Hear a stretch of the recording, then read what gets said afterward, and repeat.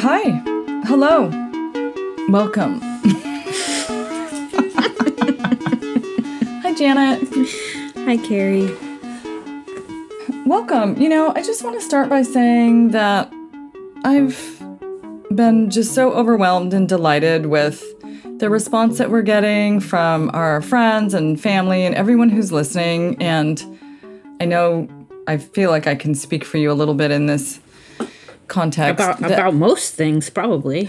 Right, but I know that you're as thrilled as I am about the feedback we're getting and just like the most surprising listeners that approach us or send us messages. And I just want to say thank you so much to everyone who's been with us this far, or if this is your first episode, thank you so much for listening and clicking on it and going on this adventure with us. I mean, yeah, it's also really fulfilling. It's really heartwarming. It's very cool. It's just been so organic and fun. I mean, as soon as it's not fun, then who knows what'll happen next. But it's been really fun. Mm-hmm. But I do want to say, I apologize for telling you to rate us because if you're on Spotify, you actually can't.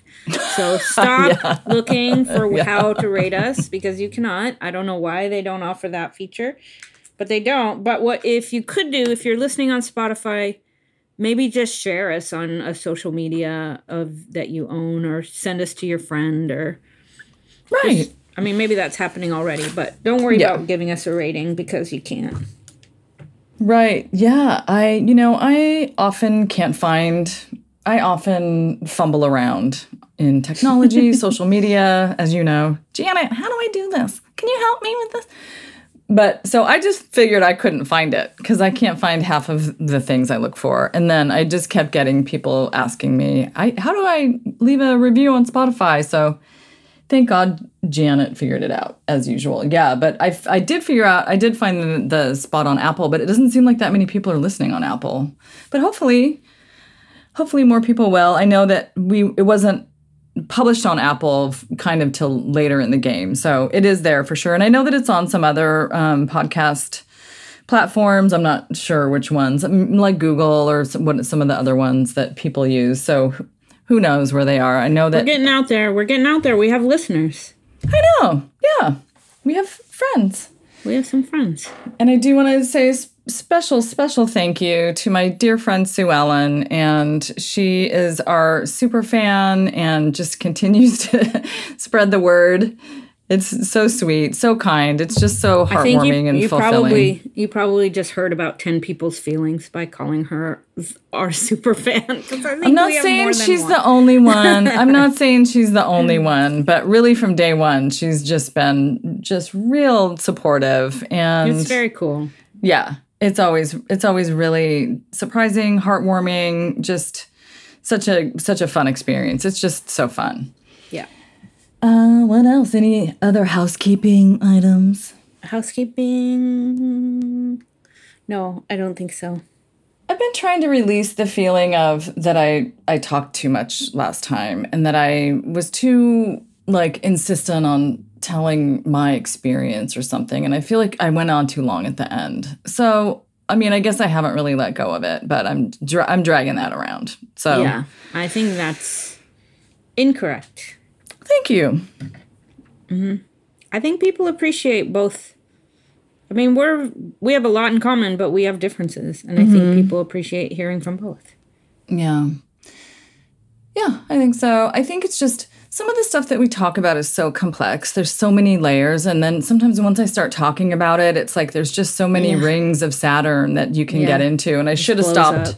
Mm-hmm. Yeah, I feel like I should have stopped about 4 rings sooner than I did and started to just kind of ramble. Are you saying that you might have overshot the mark? I got a little rambly. But if that's the worst critique I have of myself. Yeah, honestly. I'm doing let me give you the update on sugar. Here is what's going on with me lately. Is my relationship with sugar has not become any less problematic. But what is happening is I am inspired, or I am like a new curiosity and interest, and that's always how it works for me. It's not like something gets removed. It's like other things get added. But I'm adding I'm just like more inclined to want to go for a walk or to like do some yoga or to ride the Peloton or to like, bring other, like I would like a smoothie. All of a sudden I'm craving green smoothies instead of waking up with a bowl of cereal, right? Like, so it's like my inspiration to like do healthy things is increasing, which I think is like the best possible way that you could want a negative experience to be decreasing. It's just I'm kind of too busy doing things that feel actually healthy than to partake in something that feels not healthy. So I have found cool. that often if I get my body moving or some, like if I start moving other areas of my being towards wellness, then the other areas follow along. They kind of have to. The same thing. All Yeah. connected. Right. And it's the same, like as far as just maybe like trying to, when I was trying to quit smoking or when I'm trying to, I don't know, whatever, just like straighten out whatever. Yeah. There's something that's just so medicinal and so helpful and healing about moving your body. Yeah. And I'm definitely not the poster child for consistency or enjoying it. Yeah. Yeah. By and any I've means. like also just started like madly like a Tweakopedia basically. Like I'm just madly researching Hinduism. Like just learning all the fables, reading the Bhagavad Gita, like so that isn't directly related to sugar. But I do believe that's how my prayers tend to get answered. Yeah, right? It's fix not like the spirit. Yeah, fix the spirit or get interested in positive things, and then my interest in negative things seems to be diverted. So it's that's a very nice way. Yeah, it says that in the big book too, right? Like we straighten out spiritually and we straighten out mentally and physically. Right.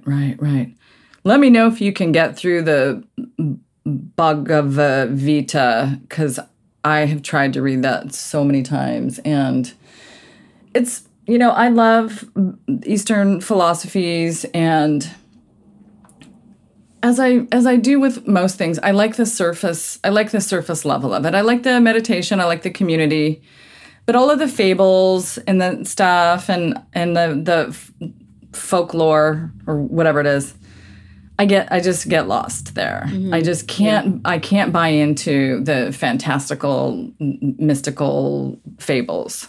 It's the same with Christianity or Catholicism or Buddhism or anything. Like I like the ritualistic stuff, and then anything deeper, I'm just like, meh, it doesn't really speak to me. the big book's the same kind of book, right? There's a ton of fables and themes, and that's how the big book works too. The big book of Alcoholics Anonymous, it's like instead of giving you directions on how to recover from alcoholism, it tells a whole bunch of stories. Yeah.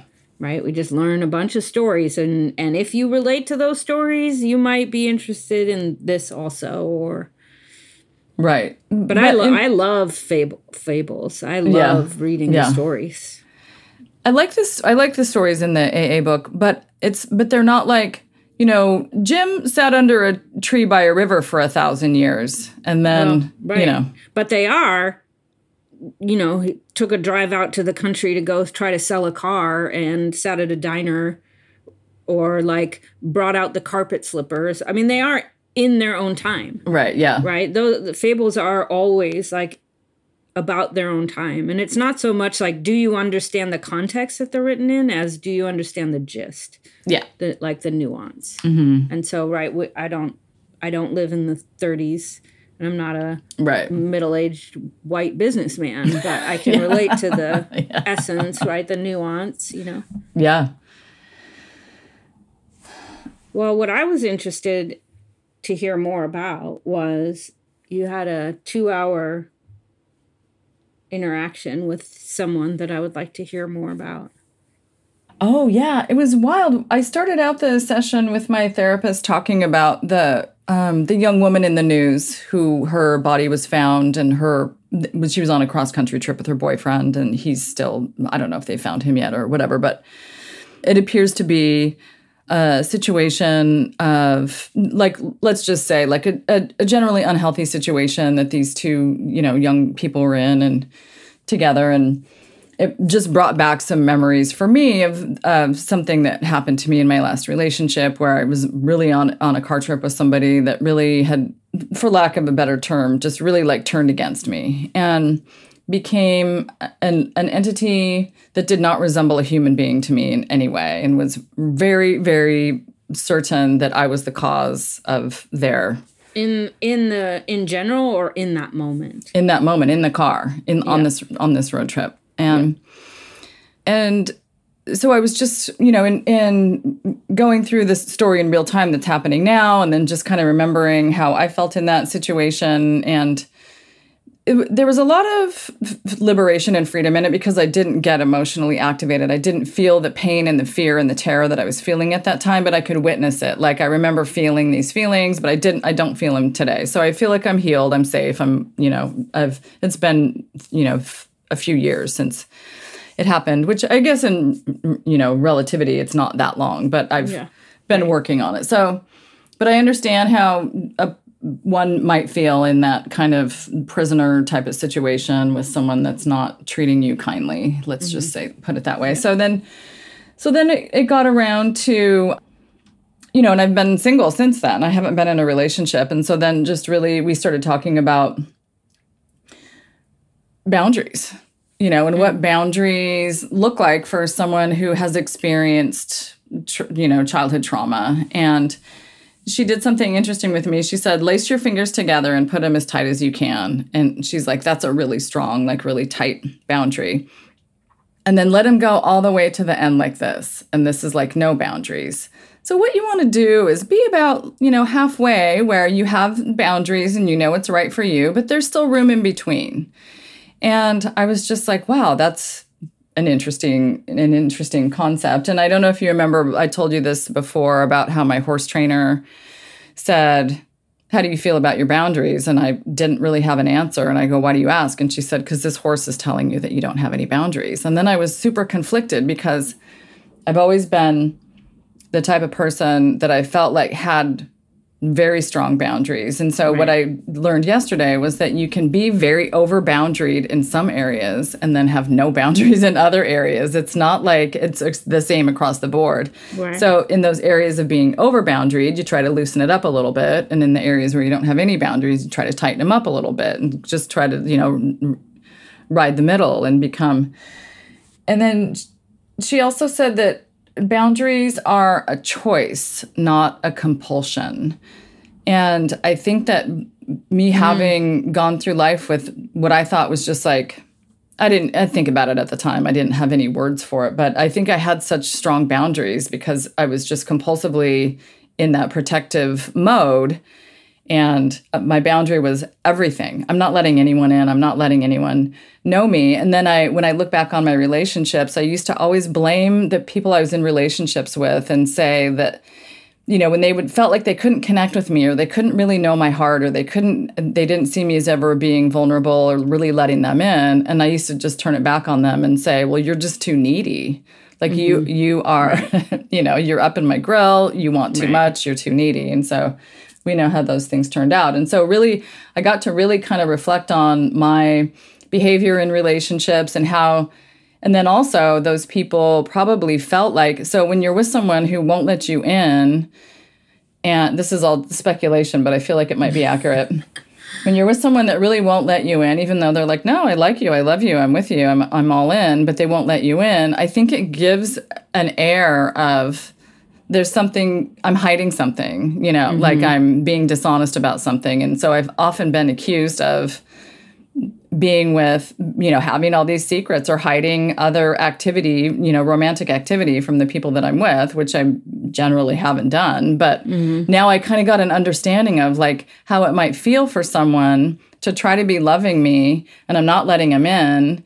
And they're feeling more and more insecure, trying harder and harder. And then I'm getting more and more irritated. Like, you're too needy. Get off me. Like, get off my grill. And then them feeling like I have something to hide because I won't let them in. So I had just like this big epiphany about boundaries, and that, being over boundaried has a very specific purpose. And it's definitely, of course, a coping mechanism and survival tool for someone who's had a traumatic boundary violation ever in their life, usually as a child, which I think I probably had. And, you know, there's boundaries at every level: energetic, mental, emotional, spiritual, physical. You know, there's all different kinds of boundaries too. And so it was just really it just kind of made sense for all the feedback I've gotten my whole life, basically, that people, you know, it's hard to get to know me, or they're intimidated by me, or they feel like I'm not vulnerable, or I don't show myself, or I don't, you know, reveal who I am and all that stuff. And then also I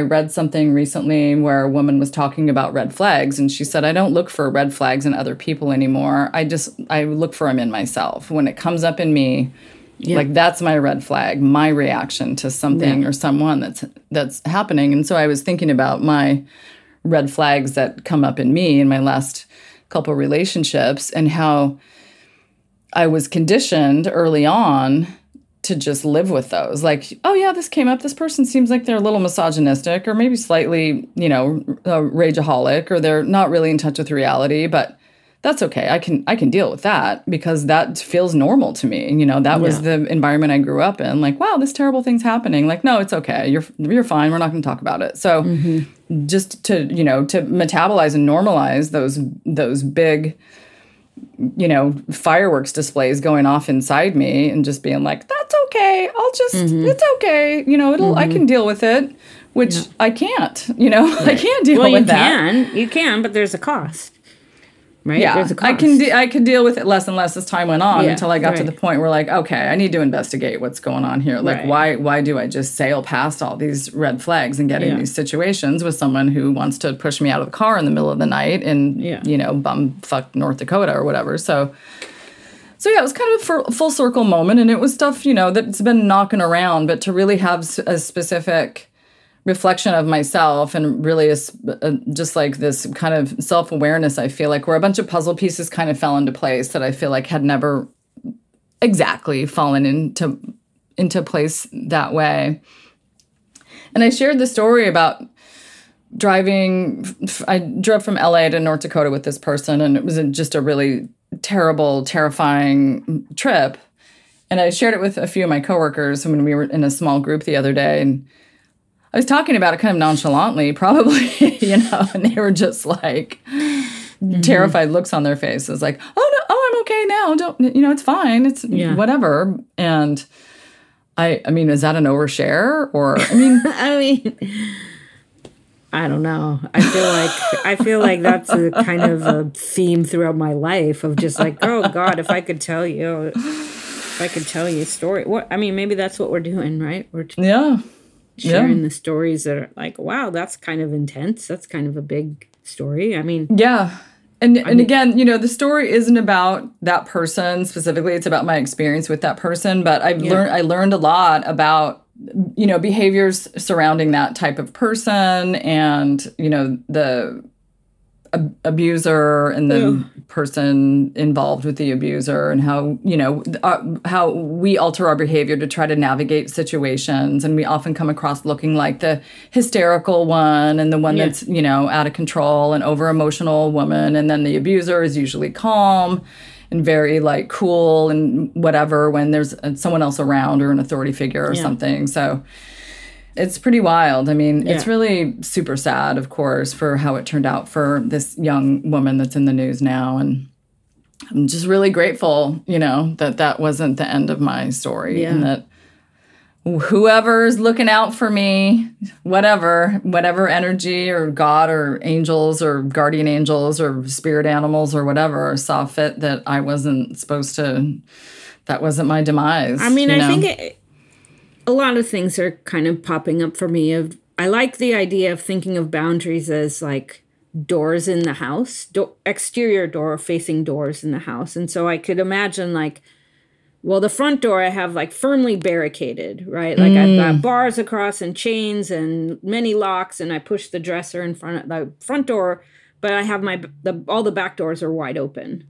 Right. And how like disproportionate and weird, and how actually like ineffective that is at keeping yourself safe. Right. So I like the way of thinking about it. Like all your boundaries should be there. Like, you should be boundaried. You should have a fence around your property, but it doesn't need to be Fort Knox. And it doesn't, like, the front door doesn't need to be barricaded while the back door is wide open. And I think, you know, I'm just thinking of, like, kind of original wound style, you know, because I have a metaphor. I have a, like, way of thinking about this kind of, these roles that we play, these attributes that we act out based on, like, interior wounds.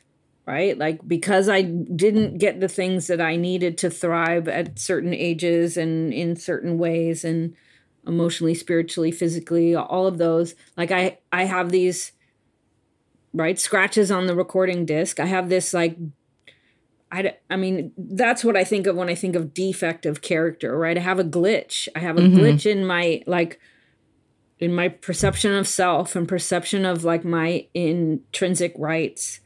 And so I think of, like, okay, well, what is the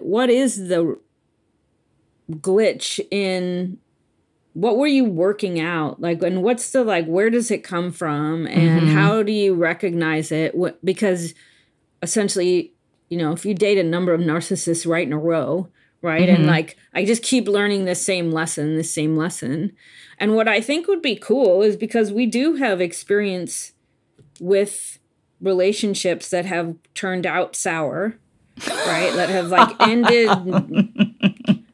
I mean, honestly, like, not ended in anyone arrested or being investigated, or but only because of good luck, right? Like, not because that was not a possibility. And so maybe, like, what do you think? Like, just not, like, setting aside the other person, but we talk about, like, what is the arc of that relationship, of, like, pick the most likely relationship where you might have ended up dead, right? Yeah.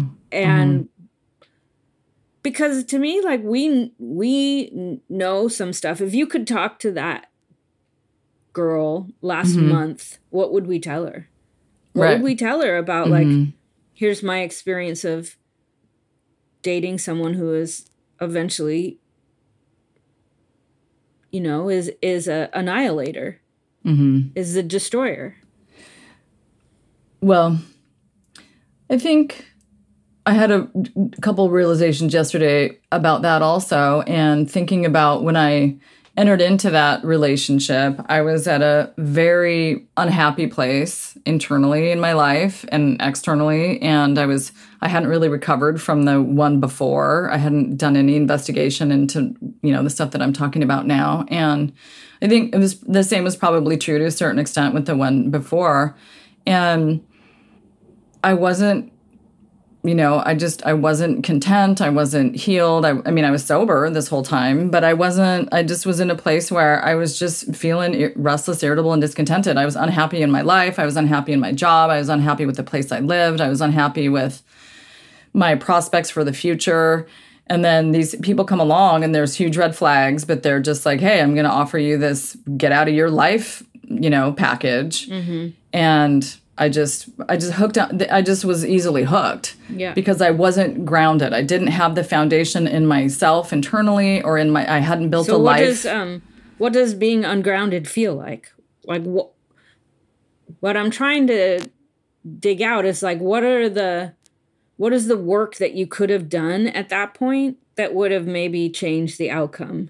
Like, maybe how? Because I remember. So I remember when the first time I got sober, I asked my sponsor, or I was just mentioning, like, I just want a nice guy. I just want to date a nice person. And she just, like, burned me to the ground by saying, well, maybe you should pray to be attracted to a nice person, because they're actually everywhere. You just don't even see them. Yeah.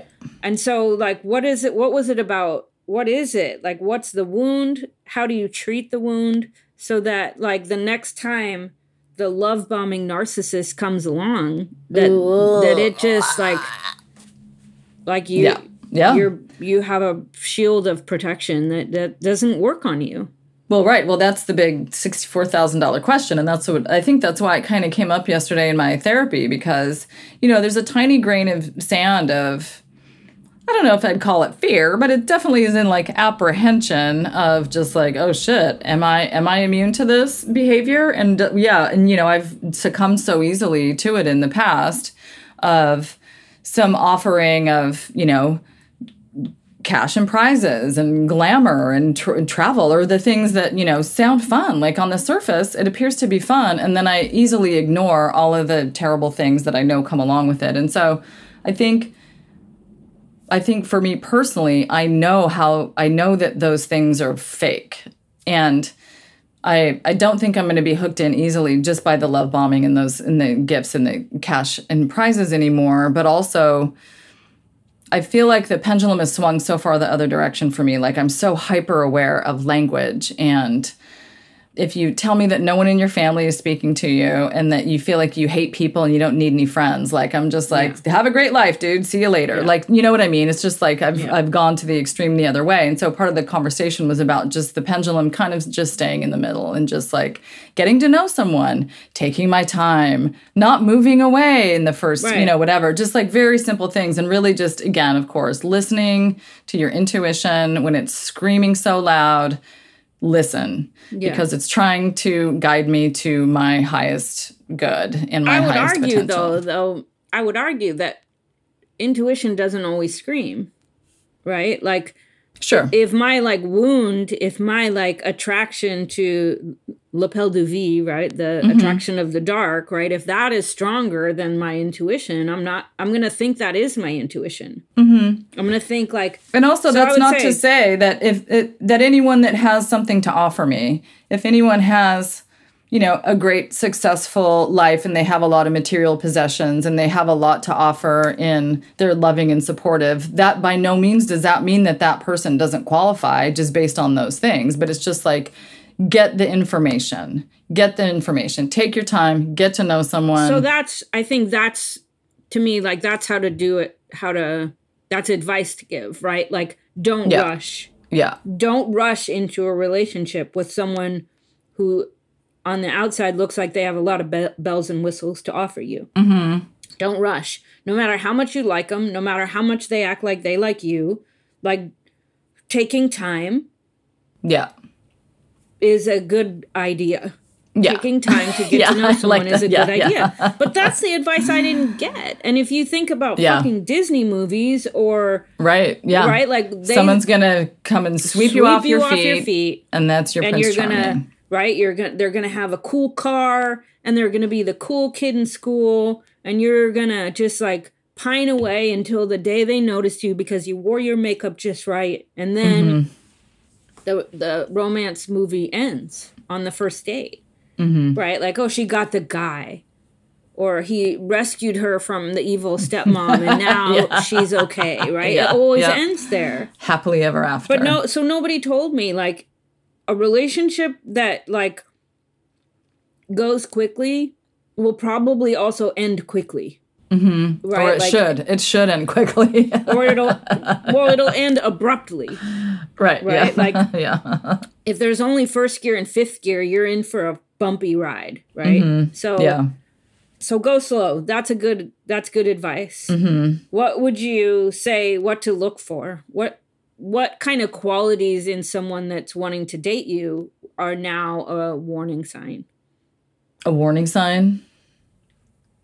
Jealousy, or like demanding all your attention, demanding that you move to their city, demanding that you give up anything of your own, any of your interests, hobbies, demanding that you get rid of your friends. Demanding of your time and like attention. Your focus. Your focus. Only me. Only me. Only look at me. Only look at me. Yeah.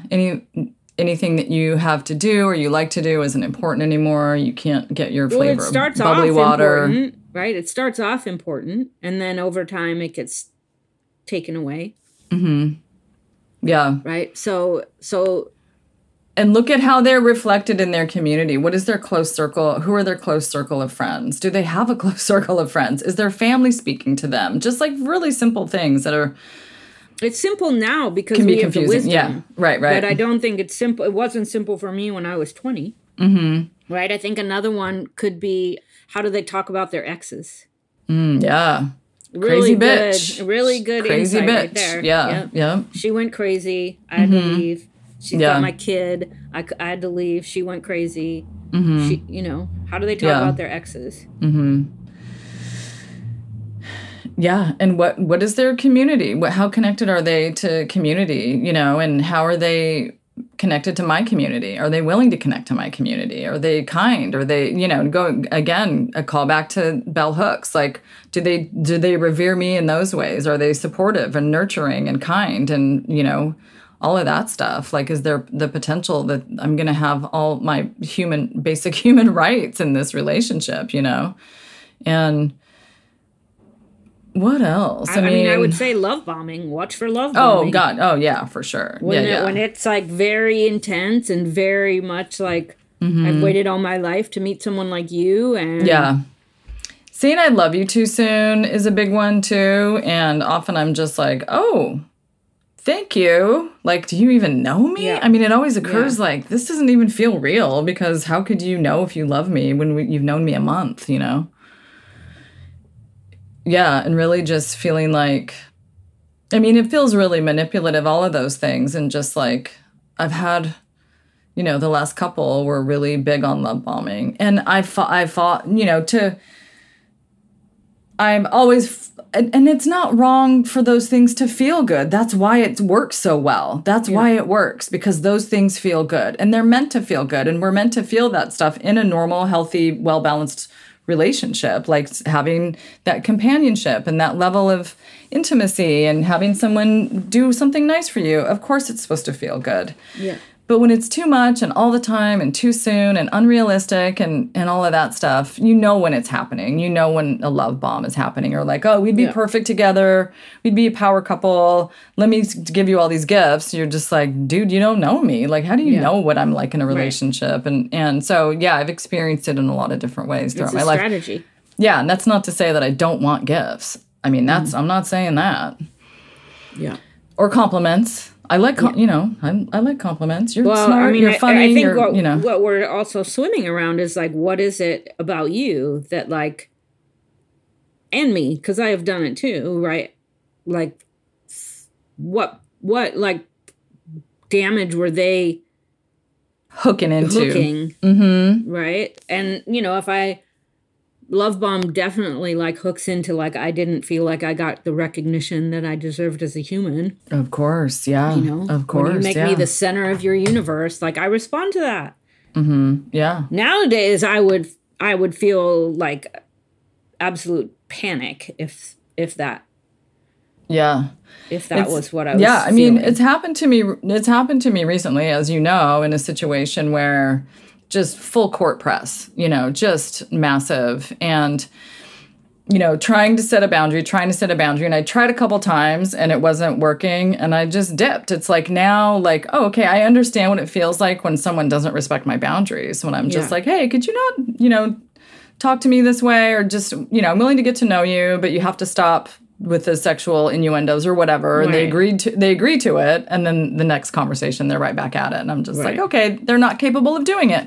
Right. That's fine. Yeah. I'm out. I'm moving on. So the universe has given me some opportunities to practice what that feels like and to feel comfortable. And it's practice, it's just practice of like, oh, this feels familiar and it doesn't feel right. It doesn't it just feels chaotic and and this person does not understand the language that I'm speaking to them. And that's fine. No judgment on them. Yeah. Moving on. I mean, I think it was really helpful for me to realize that the feeling that I had associated with like having a crush, right? That like real fluttery, real like high intensity, like thinking about them all the time, I mean, I would get to the point where like I'm designing my outfits for when I'm going to see them next. And it's all very planned. Like that kind of like hyper crush. Yeah. Was that a clothing brand? Maybe. Hypercolor. Yeah. But that kind of hyper, that peak crush feeling was actually my intuition saying run. Yeah. Right? Like this is You're just shooting sparks. Yeah. Right. Run. This isn't because you're have a crush. This is because this person is like hooking some past trauma. Mm-hmm. And I shouldn't be walking around feeling spiked, you know, about anything. That feeling is a feeling of dangerousness. The book talks about restless, irritable, and discontent. And that irritable means easily excited or exasperated. I'm reactive. Yeah. And if I'm reacting to some attention from a person in a real spiked way, like that's not serenity. That's not peace. That is untreated. And like I'm in trouble when I'm unconsciously doing that, right? When it doesn't feel measured or calm or peaceful, like that's a bad spot for me. And I used to think that was the feeling of a crush. Right. Yeah. You just so excited you can't sleep and all that stuff. Yeah, right. For sure. Yeah, life just becomes you're just happy all the time. It's just a massive rush of endorphins constantly. Yeah. Right. And even to really acknowledge that unwell people were drawn or attracted to the unwell part of me, and to just acknowledge that and have it be okay. Like, it's okay. It's good news. That's the good news, because I have some agency over that part of the equation. I can, I can seek some healing, and I don't have to continue to be the beacon for all the, the misfit toys. Yeah. I'm not the queen of the island of misfit toys. I can be the queen of Carrie's content, peaceful life. And if somebody shows up content and peaceful and they're super awesome, then great. They get to join in. But at this stage of the game, at this age, there's just not that much room for drama, and this last endeavor that I went on was just nothing but drama from minute one. And it felt exciting in a time when my life didn't feel exciting. And you're right. It was just a mixed up signal that I was getting of, it was like winter in Seattle, which isn't my favorite. And I was just, financially not in a good place, emotionally, spiritually, whatever. And it just, this, excitement, moved me to believe that it was something else. And ego, I've always just been in a big, I've been walking around in an orb that's dragged around by an oversized ego. And I don't feel that way today. And I do have faith that I've changed to the extent that whatever comes in the future is going to be very obvious. And I have such an authentic sounding board around me, right. And I'm such an overshare. I never keep anything to myself. It's like, I'm sure, there's probably days when you wish that I would. Nope. But incorrect. Not true. Let me tell you how you feel, Janet. Let me tell you how you feel. It's critical. That community is critical for my survival. Yeah, it's an authentic, honest reflection of me when I can't see the truth about myself. And some of the other stuff that we were talking about last night also with our dear friend about, behaviors. When someone is gaslighting me, it's so obvious to me now, telling me what I think, telling me what I feel, not listening to what I'm telling them, not able to digest information or consider information I'm giving them is true and real, and just, what I mean? All of that stuff of the kind of malignant, overt or covert narcissist, that I'm pretty in tune with that type of behavior, or just completely, just denial of any personal responsibility or accountability in any situation, and really like no ability to do any conflict resolution. There's no like restorative conversations. There's no just like calm, fair, right, resolution to disagreement. It's always their way. Key. Yeah, I'm always the cause, and it's always their resolution is their resolution, and I mean, I feel like that is just so key. Yeah. It's because it's not about being perfect. You don't have to be perfect, but there has to be a practice of repair. Right? You can step on each other's toes and I can get my feelings hurt and you can get your feelings hurt, but that doesn't need to be a fight. And B, like if we botch it, if we don't do it with like skillfully, there needs to be a repair. Right? There needs to be an acknowledgement and of like, yeah, I really botched that and I could see that you were upset and I'm going to try to do better and here's what I learned and tell me how you felt and like some kind of repair. And if there is never that, if it's always just like, well, what you say happened isn't what happened.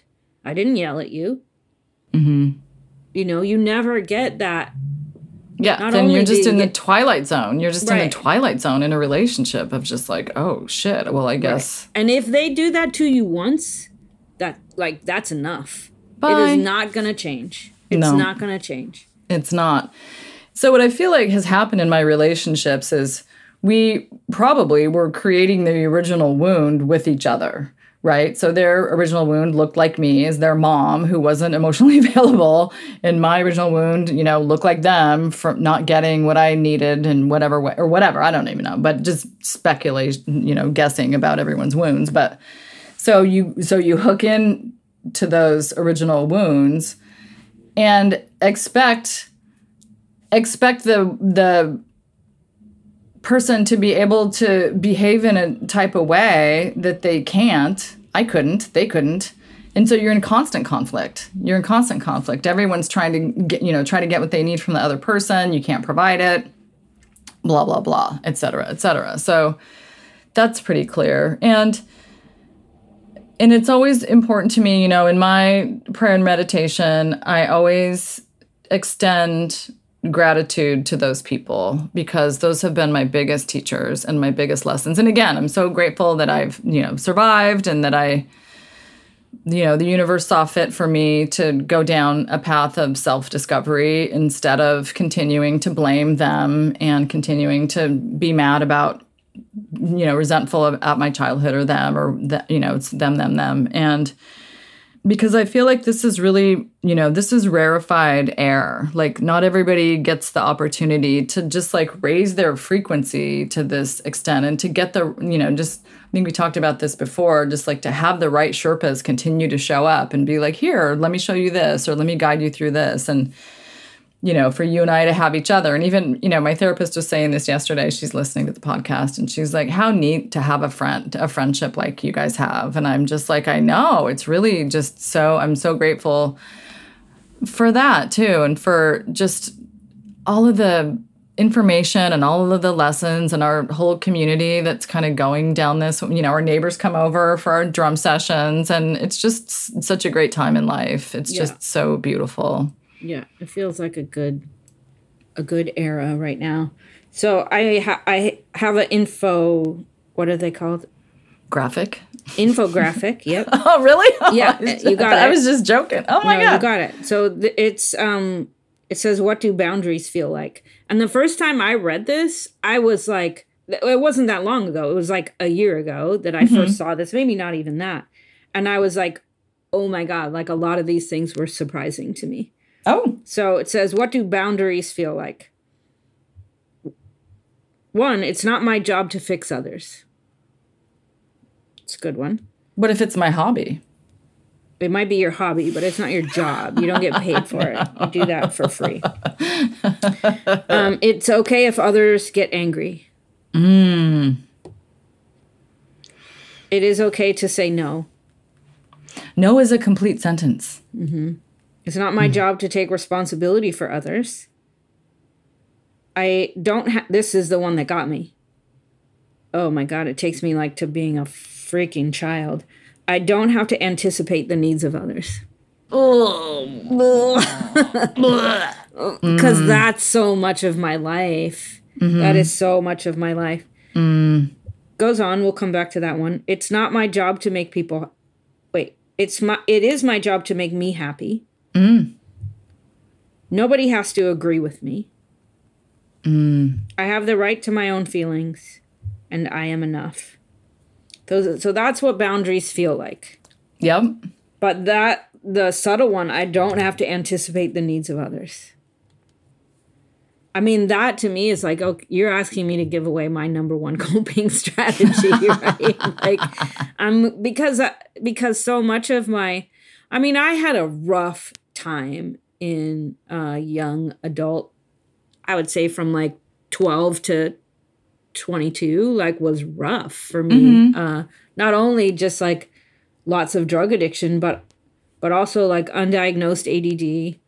Like, I was not good in school. I had practicing alcoholic father who was always going on and off the wagon. Problematic mother. I won't diagnose someone. But I was constantly analyzing the needs of others and what would I have to do? Who do I have to be? What do I have to act like? What do I have to sound like? How do I have to act to like predict and satisfy what I thought, particularly my mother, like, needed, what she wanted, what she needed. And then, secondarily, my friends, my boyfriends, like that was totally my job. I was like your customers. Yeah, my customers. Well, that I got something out of that one. But like just predicting the needs and like accommodating. And the problem is that is such a full-time job. That is like, and I become just like a shapeshifter. I am never any one person consistently. And so I can imagine the way that person ends up like affecting other people is they're mostly confused as to what the hell I'm up to. Like, I think probably how they describe it is like, you seem shifty. You seem slippery, right? Because I'll just accommodate. And there's no, like, there's not a disagreement, but there's no, like, edges that separate you from me, because I just will like accommodate. And I think that's probably pretty effective when you're a little kid. Yeah. Right? Like, I have no agency to feed myself. I have no agency to like wash my own laundry or like, basic skills. I can't get those done on my own. I depend on someone who is chaotic. Yeah. Right? And so like, how do you like make friends? It's fun, right? It's the reaction of when you're like flooded of flight, fright, fear, or fawn, or whatever Freeze, it is. Freeze, whatever that list of bunch of F words. Flight, fight or flight. What is it? Fight, flight, fawn, freeze. Yeah. There's no flight. I keep thinking it's flight, but it's not flight. Fight, freeze, fawn, or flight. Yeah, fight or flight is, yeah. Fight, flight, freeze, fawn. There we go. So that's what fawn looks like. It's like, what do you need me to be? Yeah. What do you need me to be? I will accommodate whatever. I'm like predicting. And unfortunately, what I usually predict people are going to be is unhappy with me. Right. Right? Yeah. Like, you're not going to be happy with me. Like, I'm too something. Yeah. I mean, I walked around with the belief for probably until 2 or 3 years ago that I was a lot. That's just what people would say about me. Oh, she's a lot. She's kind of a lot. I just thought that's how the world experienced me, was kind of a little bit too much. Because that's how I was experienced at home. So when you... I will say that I think that's where it came from the family. I don't think your friends have ever thought that about you. I think you carried that from your family dynamic. Yeah, I'm certain. But I carried that until a few years ago. Yeah. That I wear people out. And because I have had 2 partners that have died, that was very true for me, that like I eventually do wear people all the way out. Right? If you're with me long enough, you may die. Yeah. And that was as true. That was as true as like I also have black hair. Right?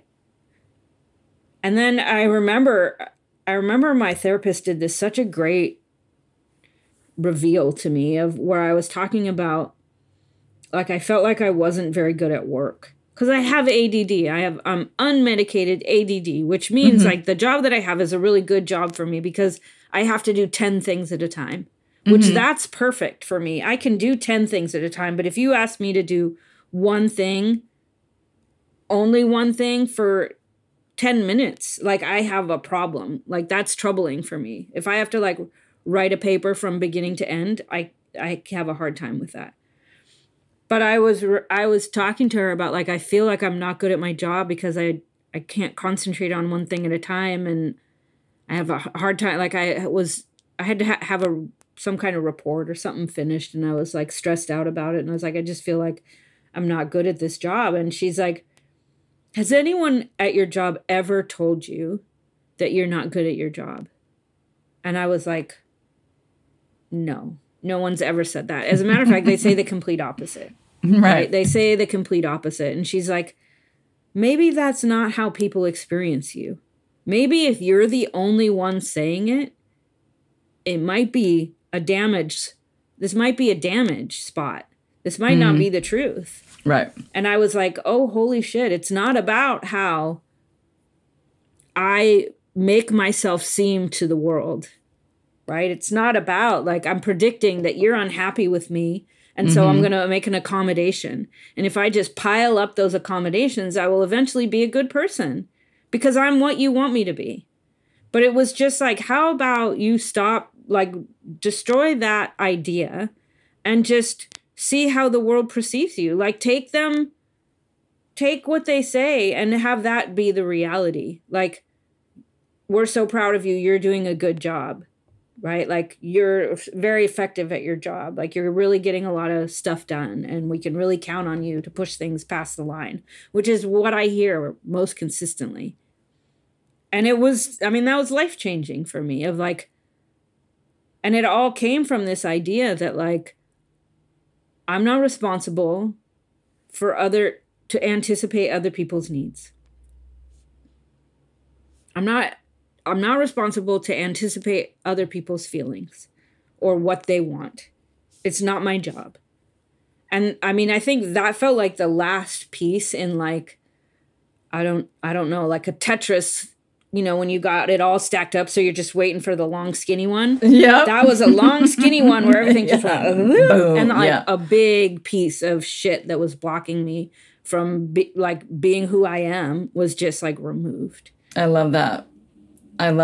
And the relationship I was in before this last one, that person would constantly be misplacing just like keys, wallet, phone, maybe iPad, maybe laptop, but keys, wallet, phone. So I was forever just walking behind him, keeping track of his stuff, because it became a big inconvenience for me anytime or several times each day that he would lose one or all of those things. So I felt like I was doing it for myself, like to make my life easier, so I didn't have to listen to many, many choruses of him, where's my wallet? Where's my phone? Right. Where are my keys? I lost my backstage pass. I lost my fucking whatever. So in my mind, I was doing it for myself, but trying to manage, to anticipate his needs. Right. And eventually, I am not cut out for this. And also having reflecting back on my relationships from when I was younger to this point, and doing a lot more fawning in the more recent relationships, more fawning. I think I have a belief that, at this age or at this stage of life, like, this is going to be the last person that's going to like me. So I have to make this one work, because there's probably not going to be another one that's going to like me this much. Like, these guys are just, crazy worshiping me, and just being like, well, I better make this one, because there's only a finite It's there's scarcity. only a finite amount of people that are going to Right. like me, and I've Right. already been through quite a few of them. So I'm Yeah. probably at the end of the line. Right. And so to really like, smash that idea and just be like, whatever happens is fine. It may be true. It may not be true. It doesn't matter. Right. It doesn't matter anymore. And like you're the object of that framework, right? You're the object. You're not the subject. It could be up to you, exactly. right? Like Sure. when I'm ready or right? How many guys I date next? Like that's entirely up to you. It's not up to. You're not the object, right? That Right. doesn't happen to you. Right. You can date whenever you want. Right. And also the key piece is that I now have built a life and gotten to know myself in a way that I don't need to get away from. I don't need comfort or relief from myself or from my life. And to really just be content, like really honestly content in my life. I mean, the dog is my life partner at this point anyway, but to really feel so grounded and fulfilled in that I now have built a life from the ashes, from the ground that I don't need to get away from, and that I'm not looking for an escape hatch to bail out of this to find something better. And that's really like the victory and it's huge. Yeah, that's really the message that I'm giving myself is if my life was exactly how it is today for the rest of my life, I would feel fulfilled, content, and self-realized. If I died tomorrow, there wouldn't be any, and I couldn't even come near to saying that. In the last 2 times I got in those relationships, I could never say that I was content with anything in my life. Yeah. I mean, that's my experiences, like, with a sample size of 1, right? Like, my husband and I's relationship was, like... Case study 1. Right, I loved him very much, but that was not a healthy relationship, right? I'm always, like, waiting for him to get loaded again, and we're not really in recovery. I loved him very much, and I'm so glad he's the father of my kids, and very sad that he has passed, but not a relationship I would do again. And wait, is that true?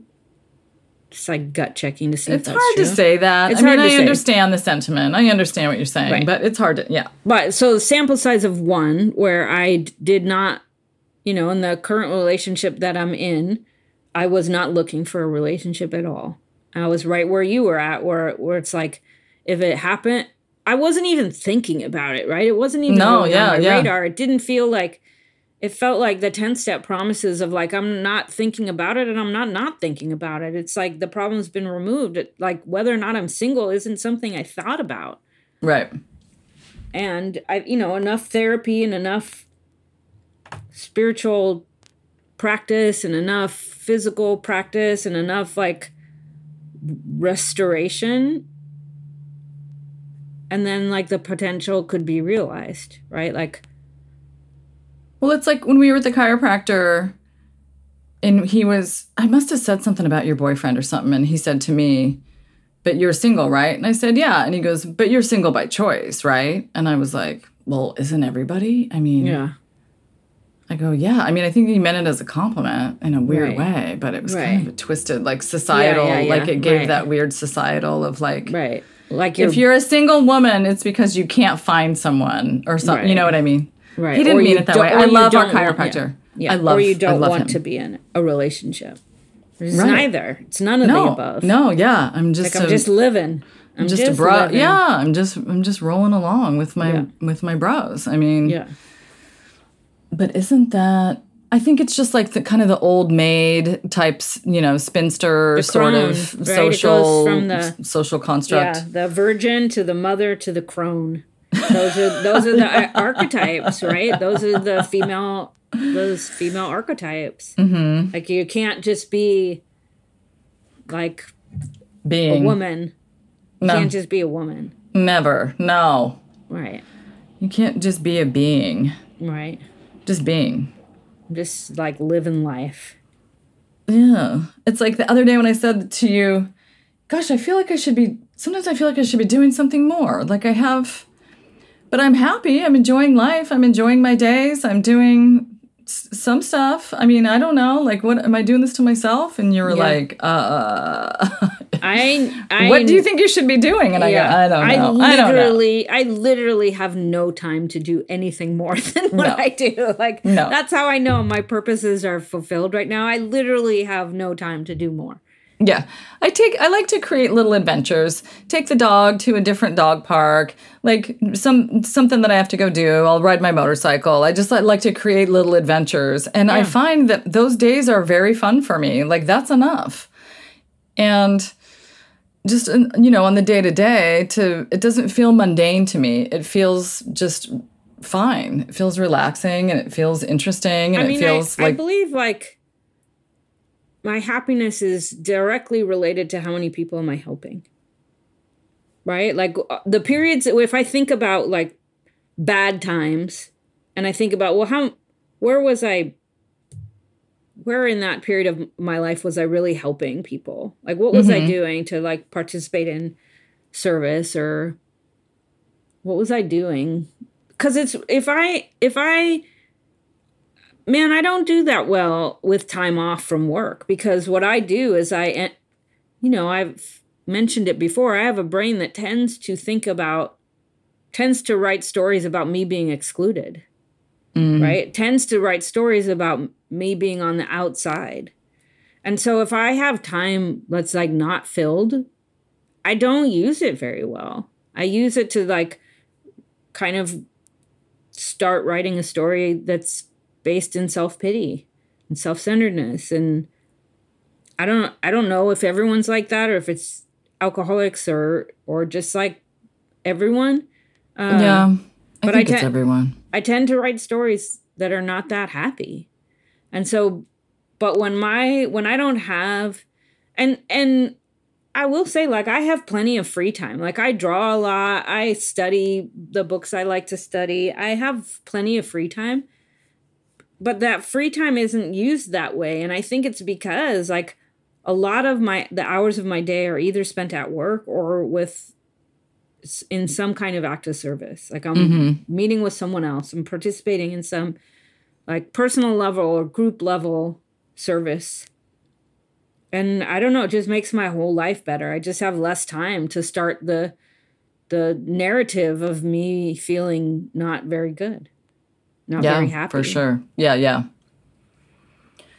So I would say that's another tip, man. Like, first of all, if you're like starting a new relationship or in the middle of a new relationship and it started really fast and it started really intense and you felt like very spiked and you were getting totally love bombed and your life seemed like it went from 0 to 60 pretty quickly and you're like thinking about this person a lot of the time and really gassed up about the next time you're going to see them. And like, you know, they make you like trip over your own feet and it's all happening very fast. And you're at a time in your life where you're kind of discontent, right? Where things aren't really going your way and you're not really involved in serving other people. You're kind of having some spare time to spend in thinking about how sad your life is and how unfortunate you are and how the scarcity, right? Like, there's not enough for me and everyone else has a boyfriend and I don't have a boyfriend. And then this, you know, cyclone appears on your door that makes you feel all those things like warning. Storm warning. Yeah, right. Yeah. Like that feeling that you're feeling that is identified as like crushing is really like your boundaries are being penetrated with hooks. Right? Yeah. This is meat hook. It's a meat hook. It's a meat hook. This is like a potential annihilator. Yeah. Right? I mean, and it might not be 100% annihilation, but it could be a lot. It's too much. Yeah, 1% is too much. 1% is too much. It could be a lot. Yeah, I mean, it's exciting to see, what's going to happen in the future for me in that regard. But I feel relaxed about it, and I trust myself. And that was the theme. That's the theme of what I'm doing in this phase of therapy is trust myself. And so it comes up in all kind of different types of ways, and it comes up in this way very profoundly, and trust myself. And if I can trust myself in every aspect of decision making, thinking and boundaries and whatever, I'm golden. And you know what I think is such a comforting thought of if I get off course, I have people around me that are going to point it out to me. Mm-hmm. And if I will just practice the same spiritual principles that I practice today on that day too. Mm-hmm. Right? Like if I get a little bit twisted, I have people that'll point it out to me, and I will apply spiritual tools. I'm not going to get so far adrift that I'm on my own and I got to figure it the fuck out because I've created this whole, I dropped everything for this relationship and now it has to work because I moved across the country for it. And if I don't figure it out, I'm kind of fucked. Yeah, I don't have anyone to tell me the truth. Yeah, right. I can't tell anyone the truth about what I'm doing, so they can't tell me the truth about what I'm doing either. Right. And also, the good news is when I'm off track, or when I'm getting dragged by my ego, or when I'm on that victim triangle, or I'm wallowing in self-pity, it feels so acutely uncomfortable. I can't stay there for very long anymore, and that's the great news. That's a softened heart. That's a softened heart. This feels so insanely uncomfortable to me, and I know that it's happening, and I want the antidote quickly. I just force myself hardcore into, gratitude or whatever it is in that moment of just wow, I'm spinning. I know I'm spinning. I know what this is. It's not real. I don't want to let it drag me all the way down to wherever it's trying to take me. It's trying to separate me from my community. Yeah, I mean, and that is symptom, to me, that's symptom one. that is such a subtle, when I start quitting things, when I start leaving things, when I start saying I don't want to go to that meeting anymore. I'm leaving this home group. Yeah, right. When I start quitting things, that's when it's I'm in real trouble and I don't even see it. Right. Mm-hmm. But when life starts feeling like a itchy, too tight wool turtleneck, and you're carrying a oh my God. backpack full of bricks, right? When you start having that feeling, tell someone about it, right? Talk about what's up. Talk about what's going on. Yeah, because someone's bound to know that antidote. Someone's bound to be able to help you carry that stuff or take it off, put it down. Yeah, right. Let's look at it. There's a solution. Right. Yeah. Let's look at it. I think it really does start with saying hey, this thing's happening to me and it feels uncomfortable and I feel like this and that and the other. And somebody can say, wow, I felt that way too. Here's what I did. And that happened to me the last time I was feeling it. Our gorgeous, beautiful neighbor, I ran into her outside on the sidewalk and she was like, how are you doing? And I said, I feel terrible. And she was like, oh, I've been through this recently. Here's what I did, or, whatever. And it's just and of course I have you well, I'm feeling really terrible. I'm all antsy in the kitchen, well, I'm blah, blah. And you're like, oh yeah, I know what that is. Here's what I would do. And so, but to try to act like it's not happening and try to fool everybody doesn't do me any favors. Yeah. But just to know, like you said, I think in the last episode of to be able to say that stuff about yourself to your community, knowing that they're not going to stop loving you because of it, or that they're going to punish you for it. It's to build a community around yourself that you trust the people enough that you can be yourself in bad times, good times, questionable times.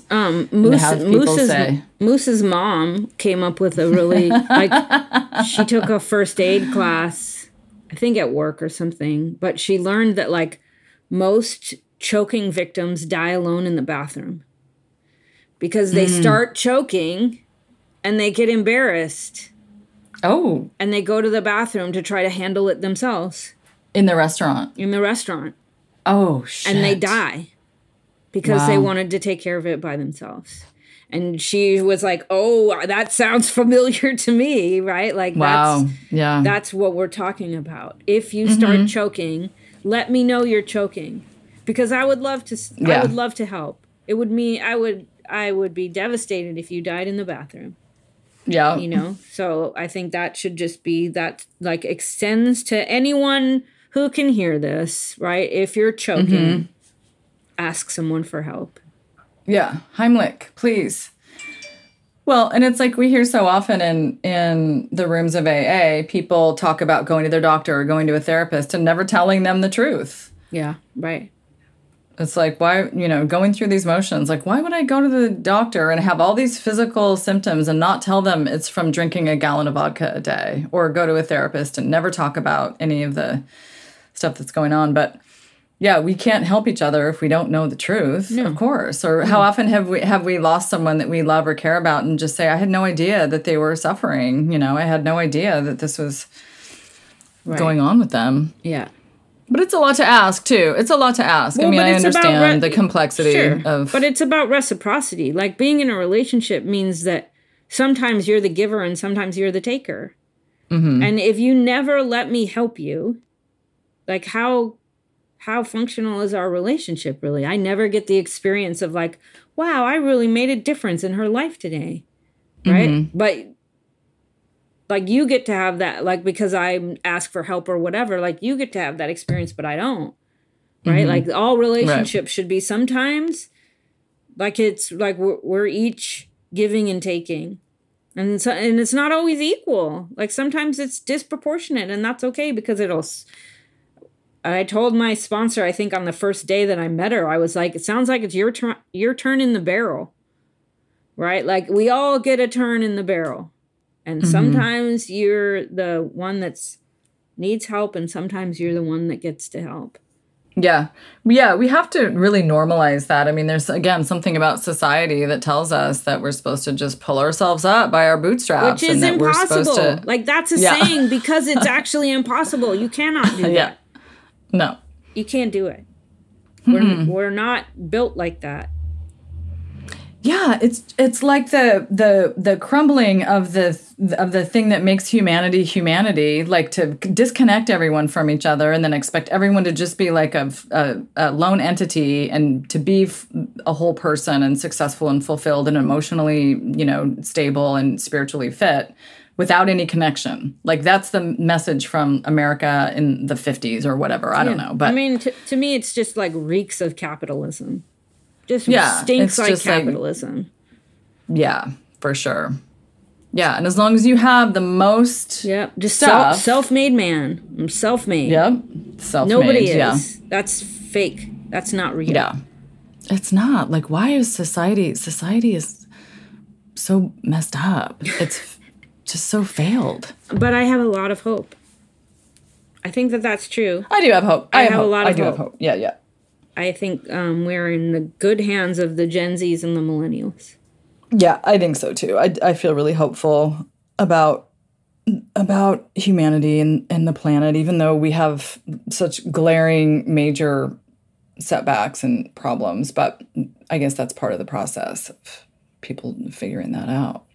I don't know how long we've been doing this. I didn't set my thing, but it seems Long like enough. it seems like an hour-ish to Seems me. long enough. And you're off to Portland for the weekend. That's Yep. going to be so fun. I'm Dallas off and I to are going to fly first class. It's kind of a low-key flex because it's only to Portland. 30 minutes. Yeah. 45-minute flight. Well, But it is first class. I'm going to go over to the east side and house sit, dog sit, and just turn on the fireplace and Watch get real TVs. cozy with these dogs and do some dog walks. And when we get back next week, we will get the way that we're going to survive the winter.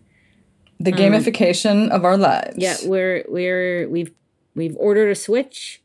We're going to partner with the downstairs neighbors and have Mario Kart tournaments If you have a Nintendo Switch and you want to be our friend, we will share our friend code and we can play video games together.